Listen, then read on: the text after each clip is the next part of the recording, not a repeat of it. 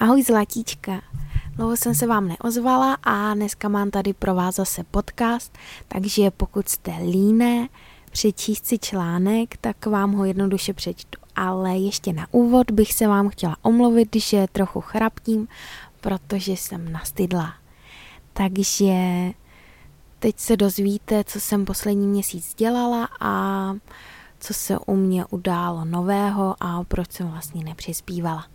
Takže hodně jsem si teď urovnávala v hlavě, potřebovala jsem čas na přemýšlení a uvědomila jsem si tak, že blog na jednu stranu velmi omezuje. Pár let jsem blogovala tím stylem, že jdu tam a tam jen proto, abych měla zajímavé články na blog. Nedává to vůbec smysl.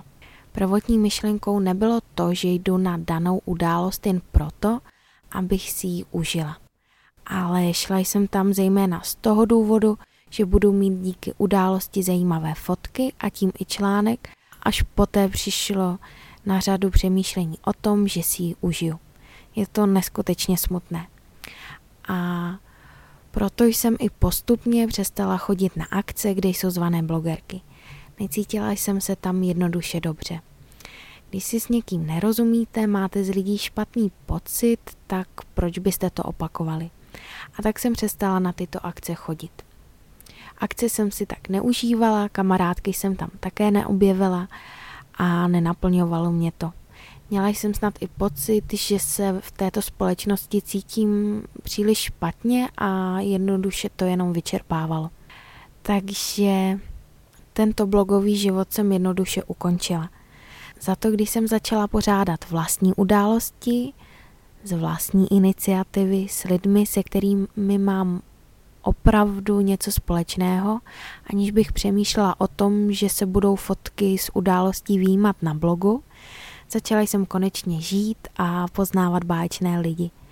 Za posledního půl roku, možná už je to 3/4 roku, jsem se tak změnila, že už je na čase vytvořit pomalu nový článek s 30 fakty, které o mě možná ještě nevíte. V mém životě se toho opravdu neskutečně mnoho změnilo. Takže v tomhle článku objevíte i odkaz na březnový článek s 30 fakty, která o mě ještě možná nevíte. A můžete si ho přečíst, abyste poté měli srovnání. Co se mého vegetariánského měsíce týče, tak jsem ho jednoduše nezvládla.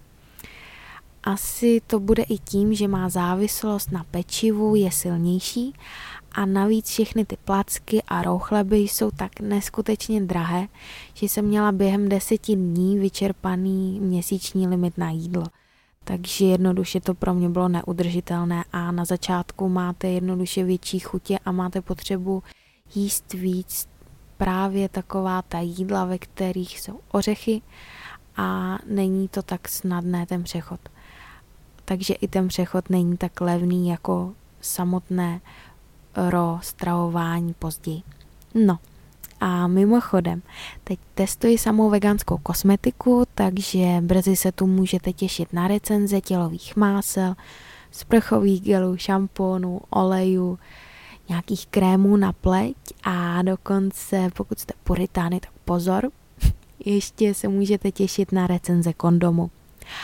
A s tím se i vrátím k článkům o sexu, protože jste si o ně psali.